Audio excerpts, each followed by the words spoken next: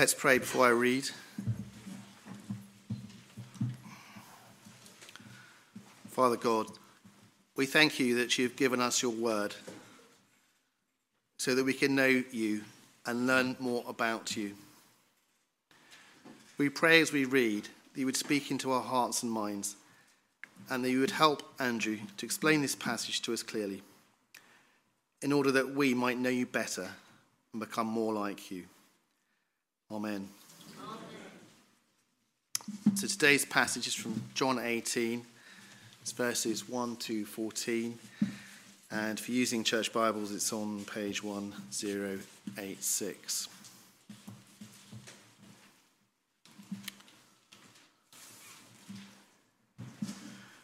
When he had finished praying, Jesus left with his disciples and crossed the Kidron Valley. On the other side, there was a garden, and he and his disciples went into it. Now Judas, who betrayed him, knew the place because Jesus had often met there with his disciples. So Judas came to the garden, guiding a detachment of soldiers and some officials from the chief priests and the Pharisees. They were carrying torches, lanterns, and weapons. Jesus, knowing all that was going to happen to him, went out and asked them, "Who is it you want?" "Jesus of Nazareth," they replied. "I am he," Jesus said. And Judas the traitor was standing there with them. When Jesus said, "I am he," they drew back and fell to the ground. Again he asked them, "Who is it you want?" "Jesus of Nazareth, they said. Jesus answered, "I told you that I am he. If you're looking for me, then let these men go."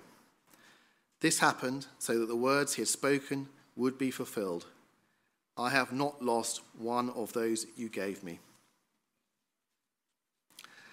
Then Simon Peter, who had a sword, drew it and struck the high priest's servant, cutting off his right ear. The servant's name was Malchus. Jesus commanded Peter, "Put your sword away. Shall I not drink the cup the Father has given me?" Then the detachment of soldiers, with its commander and the Jewish officials, arrested Jesus.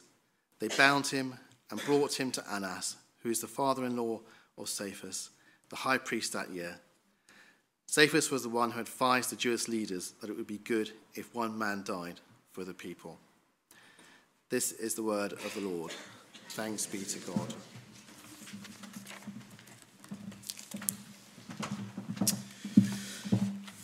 Thank you, Neville. Do keep that passage open. Good morning. Good to have you with us this morning. We are in John's Gospel, as you can tell, and we're starting a new series that's going to lead us right up into the heart of Easter over the coming weeks and to the heart of our faith. We haven't been in John for a while, so just a very quick setting of the scene for you and this book. John's account is really broken, I think, into two halves. So chapters 1 to 11 is dominated by the signs or the miracles that Jesus performs that reveal something of his glory and identity. It begins with Jesus turning water into wine. It ends with Jesus calling out Lazarus, that dead man, from the tomb. And each of those events, I proclaim something of the remarkable identity and mission and magnificence, I think, of Jesus. But even though these signs are incredible and glorious, they are just the hors d'oeuvres. Indeed, Jesus repeatedly speaks of a coming hour, a moment where those signs will be eclipsed by something even more glorious and revealing. That will take us again to the heart of Jesus' identity and mission. And then in chapter 12, Jesus says, "The hour's come." But before the blur of action, Jesus spends, I think, 5 chapters preparing his disciples for that hour, showing them its meaning and significance. Well, now we reach chapter 18, where the action intensifies and becomes deeply poignant and powerful. But let's pray as we come to explore this passage now. Father, we stand on the threshold of this remarkable passage. Please may we see Jesus and something of his glory. May he become more than just simply a figure of history, but our reality, the one that we love and follow and worship. Amen. Well, John, you might notice, often records small details that are dripping often with significance and meaning if we dig a little bit below the surface. And so look down at verse 1. So we're told, when Jesus had finished praying, he left with his 11 remaining disciples, and crossed the Kidron Valley to an unnamed garden on the Mount of Olives that other gospel writers identify as the Garden of Gethsemane. Now, John is the only one who mentions the Kidron Valley, the river that separated Jerusalem from the Mount of Olives. But significantly, 1,000 years earlier, another king, King David, had crossed that same valley and climbed the same hill. You can read about it in 2 Samuel chapter 15. It was a journey marked by tears and the anguish of betrayal. As one who had shared David's bread, indeed his own son Absalom commits a shocking act of treachery and betrayal in a grab for the king's throne. And I wonder if this is just the way that John prepares us and warns us about what is about to happen. That in this garden setting, far from being a place of rest and peace, as gardens are meant to be, it is about to become a place of chaos and darkness, of unimaginable treachery and evil, as the one known as the Son of David is betrayed by his own. Well, if David was taken by surprise, Jesus is certainly not. Indeed, Jesus had repeatedly spoken of this moment and even identified his betrayer back in John chapter 13. And so as Judas sets his trap and seeks to ambush his victim, John wants us to see a deeper reality that is even more shocking, I think, than the betrayal itself. And as we navigate this very chaotic garden scene, I think there are 3 things I want us to see which will help us uncover the glory of the one who dominates this part of John's gospel, as indeed the whole gospel. I don't want to lower the tone, but I don't know if you saw the rugby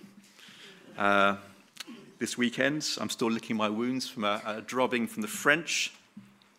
But one of my favourite moments is the build-up. In fact, it was the only favourite moment yesterday, the build-up to the game, as you see the teams sort of line up and then belt out their anthems. So the moment of truth has arrived, hasn't it? And as you stare into their faces, you see that jaw set. You see that steely determination in the eyes, the expressions of passionate commitment. We don't know what Jesus looked like, do we? But as I see Jesus in these verses, that's the kind of expression I picture him with, that fixed determination of total commitment as the hour of destiny arrives. And here's the shocking thing. What is he determined to do? He is determined to die. So Jesus leads his disciples to the garden, to the place of betrayal. Jesus knows the place well, and so does Judas, of course. As John notes in verse 2, it was a place where Jesus and the 12 often went. And then verse 3, Judas, having agreed to hand over Jesus to the Jewish religious leaders, guides this detachment of soldiers and officials to get their man. This is the moment that the religious bigwigs have been plotting for so long, almost since the beginning of Jesus' ministry.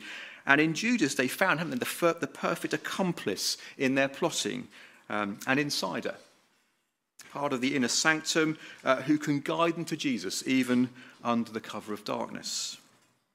And the description of the soldiers speaks volumes, doesn't it? Commentators say that the word detachment is a technical term that may suggest as many as a couple of hundred soldiers.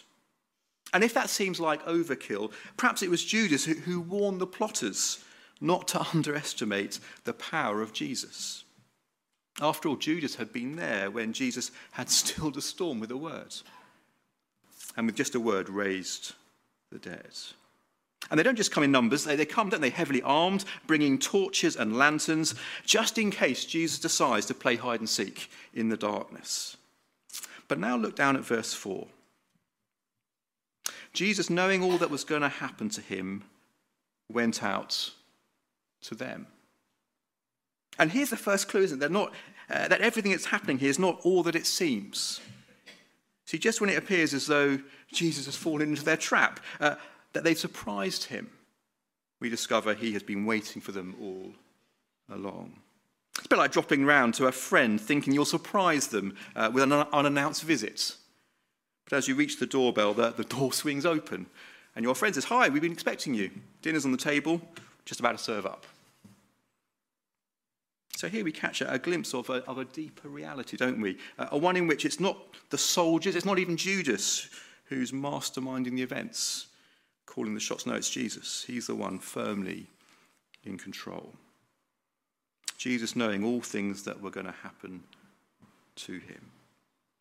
They're words to ponder, aren't they? Of course, Jesus had made it clear on several occasions that he knew he was going to die. He'd spelled out again and again and even shocked his confused disciples with that news.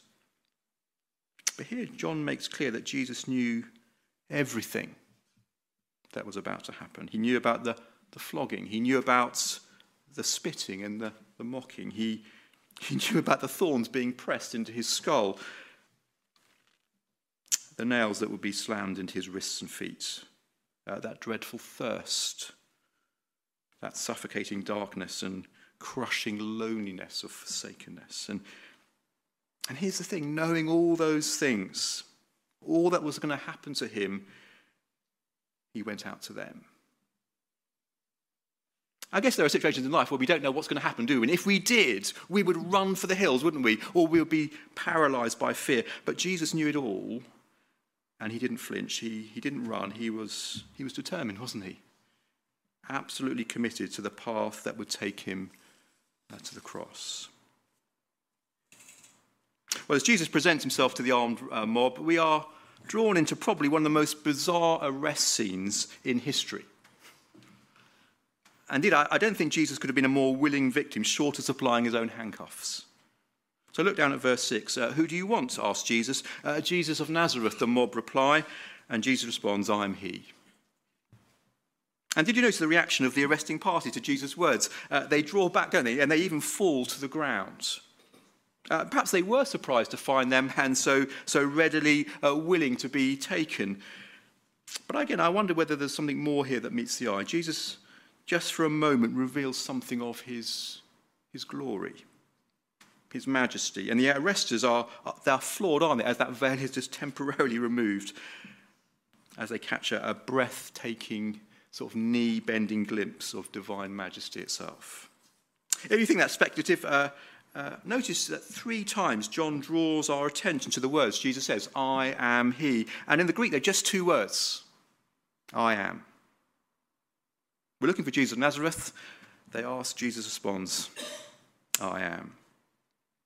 Of course, they're the words that we find on Jesus' lips a number of times through John's Gospel, the great I am sayings, echoing back to the time when God first revealed himself to Moses at that burning bush as I am. And so in the darkness of the night, as that veil, I think, is just momentarily drawn back, and the reality of Jesus shines in the blackness, the entire detachment falls back without knowing why. But John knows why. Well, I wonder whether we see something of that glory, even in the darkness, here this morning.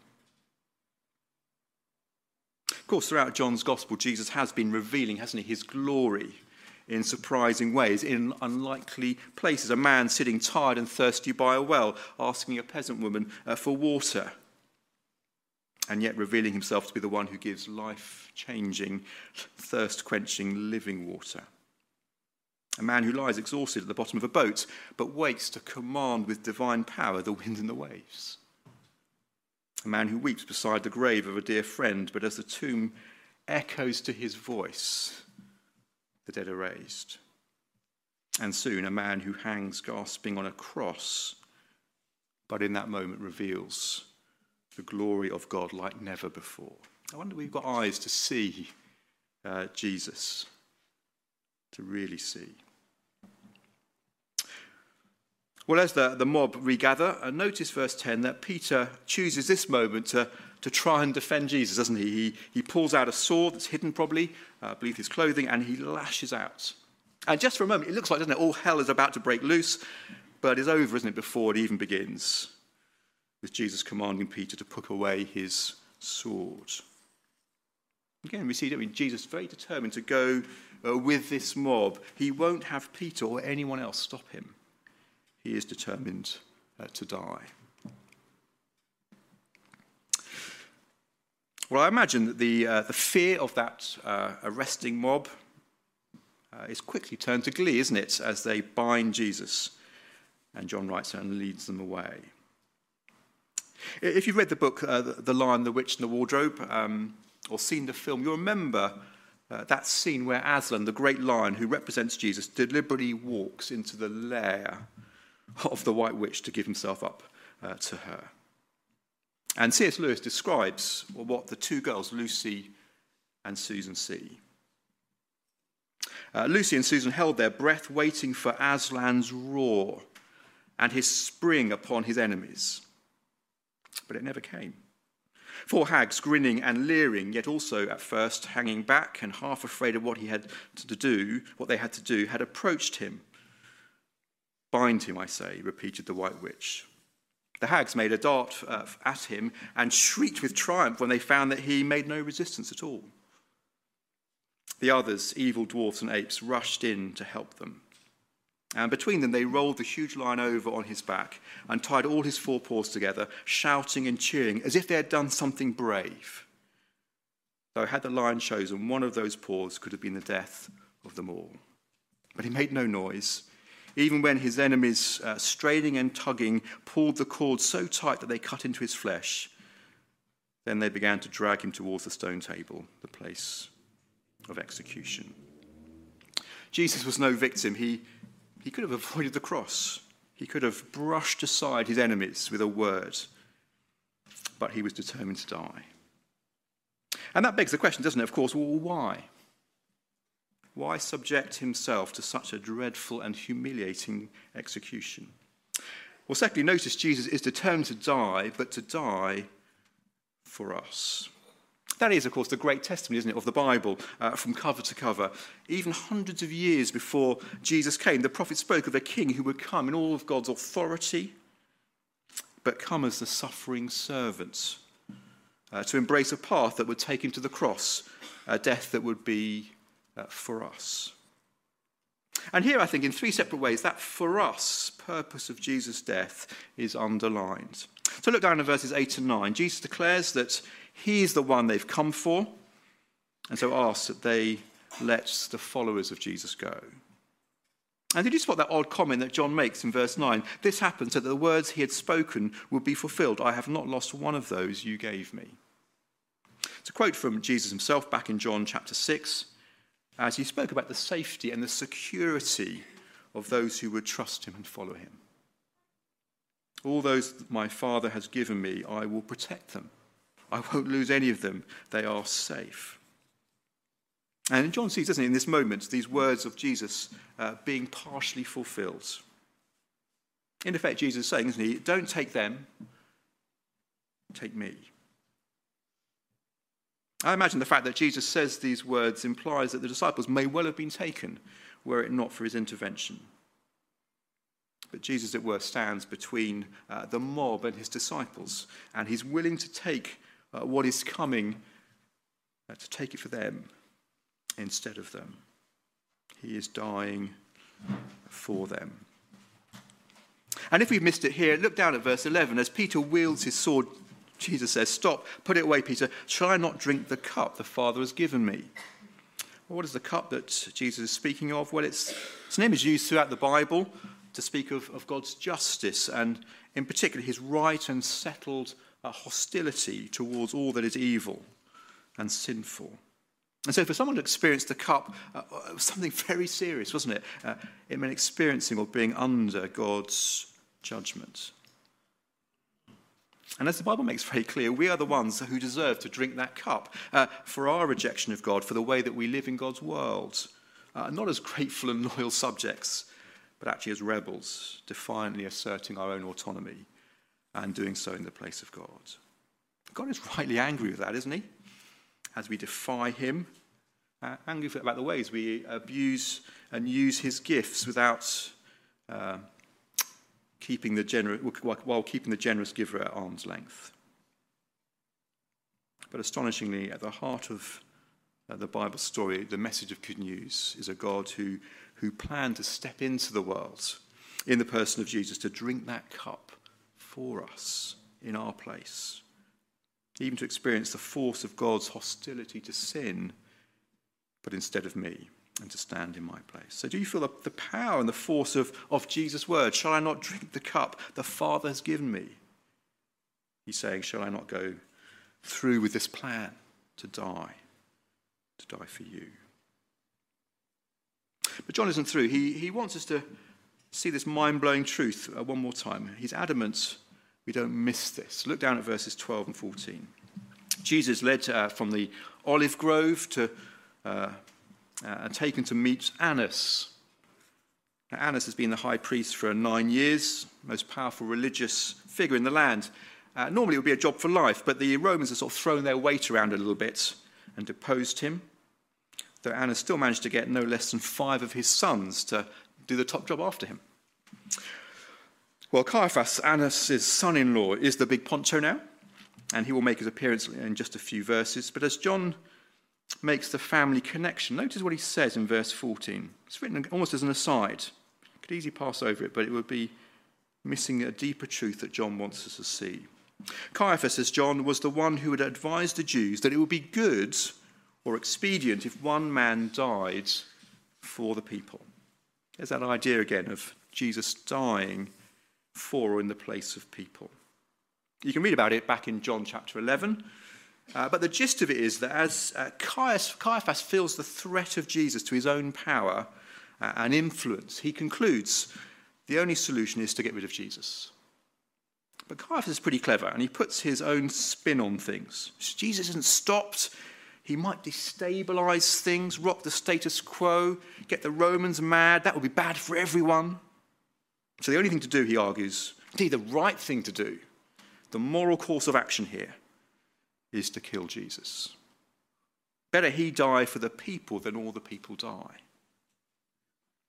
But what Caiaphas knows as pure spin points, says John, to a deeper reality that neither Annas or Caiaphas have grasped. Indeed, as they hatch their evil plan, unwittingly, without realizing, they are serving the very purposes of the one they are hell-bent on destroying, the one who indeed has come to die on behalf of his people. Well, they don't grasp, do they, what's going on? But I wonder whether we've grasped that staggering truth this morning. Jesus is determined to die for us. But there is one more thing I wanted to see more briefly in our passage this morning. See, if Jesus is determined to die and to die for us, then these verses underline very clearly that Jesus is determined to die for us despite us, if I can put it that way. Well, as we are confronted with the astonishing resolve of Jesus, his commitment to that path of self-sacrifice, what we will see most clearly next time is the astonishing feebleness and fickleness of those he's determined to die for. Simon Peter's self-confidence and pride, his claim that if others fail in Jesus' hour of need, he would stand with Jesus, are going to be exposed. And we'll see that next time. But even, I think, in this garden, we get a little glimpse, don't we, of the feebleness of the disciples. Of course, they're no match, are they, for the opposition with their menace and numbers and weapons. And even Peter's misdirected assault on the high priest's servant to save Jesus only manages to lop off his servant's ear. I mean, how pathetic is that? But I think it's not just Jesus' disciples there in the garden that are being exposed and shown up in their true light. See, this garden scene of betrayal not only implicates those present at it, but I think it points to another garden that drips with betrayal, one in which the whole of humanity is implicated, including us. Perhaps that's why the deeply thoughtful John doesn't name this garden. He's wanting us to see below the surface, to the moment when humanity was implicated in the act of deepest betrayal at the dawn of human history. And it was just that, wasn't it? And not just our first parents making a mistake or getting something a bit wrong. No, they committed in their treacherous act of betrayal that would shake the entire cosmos. Well, betrayal might seem like a strong word, but it fits. Humanity, having been given so much, entrusted with so much, chooses to throw it all back in the face, doesn't it, of the giver. So privileged, so blessed, living in this life-giving, life-enriching relationship with their Creator, now making that audacious grab for power, for the gifts, but not the giver. And in so doing, turning that garden of blessing and rest into one synonymous with rejection and betrayal. And that reality has played out on every human heart ever since. And now, as this garden becomes a setting for something more, so it exposes, I think, the very things that feature in my life, even as one who claims to be a follower of Jesus. Certainly Peter and me, my words of commitment to Jesus often exposed for their hollowness. When I've denied Jesus, when I've chosen to act like I don't know him. But there's something too, I think, of the Judas here in me too, the seeds of betrayal that I see in my own heart. So Judas was someone who clearly loved to be around, didn't he, Jesus? Maybe excited by the signs that Jesus did, being caught up in the power and the privilege, being associated with Jesus. Having some sort of love for what Jesus could do, but it was not one matched by a love for Jesus himself. Of course, what Judas does is shocking, isn't it? John doesn't dwell, does he, on the act of betrayal, the kiss that picks out Jesus. I guess John's readers would have been familiar with that moment. But as I reflected on it this week, I wonder if the mouth that kissed Jesus still had the fragments of bread in it that Jesus had given him, that spoke of the broken body of Jesus given for him. I wonder if Jesus' breath was still heavy with the aroma of the wine that Jesus had shared with him, that symbolized the blood that soon would be flowing for sinners, for deniers and betrayers. Well, there's something definitely in the Judas in me, those same seeds of betrayal lurking in my heart. Indeed, there are times when I have tasted that bread and wine. I've fed on that same sacrifice by faith, only within moments perhaps to be revealing the fact that I love my own reputation, I love my rights, I love my way more than I love Jesus. But here this week is where the glory of Jesus has shone most brightly for me. Glory seen in that expression of determination to die for others and even to die for me. Eyes that see right through me, like they saw through Peter and through Judas, and your eyes not just full of steely determination, but of unflinching and undeserved mercy and love. Jesus was determined to die for me. Determined to die for me, despite me. And when I know that, I think we realise, don't we, there's nothing more wonderful, there's nothing more glorious in all the world. Let me pray as we finish. Paul writes in Romans, but God demonstrates his own love for us in this. While we were still sinners, Christ died for us. Father, we are in awe of seeing something of the glory of Jesus in this passage, knowing all that was going to happen to him. Yet he went determinedly to the cross for us, for me. Not because we were brilliant, but despite who we are. Father, I pray that even this week, as we reflect perhaps on this dark moment, we would see something of the glory of Jesus, be drawn to him, and indeed find our hearts overflowing with love for him. And we pray this in Jesus' name. Amen.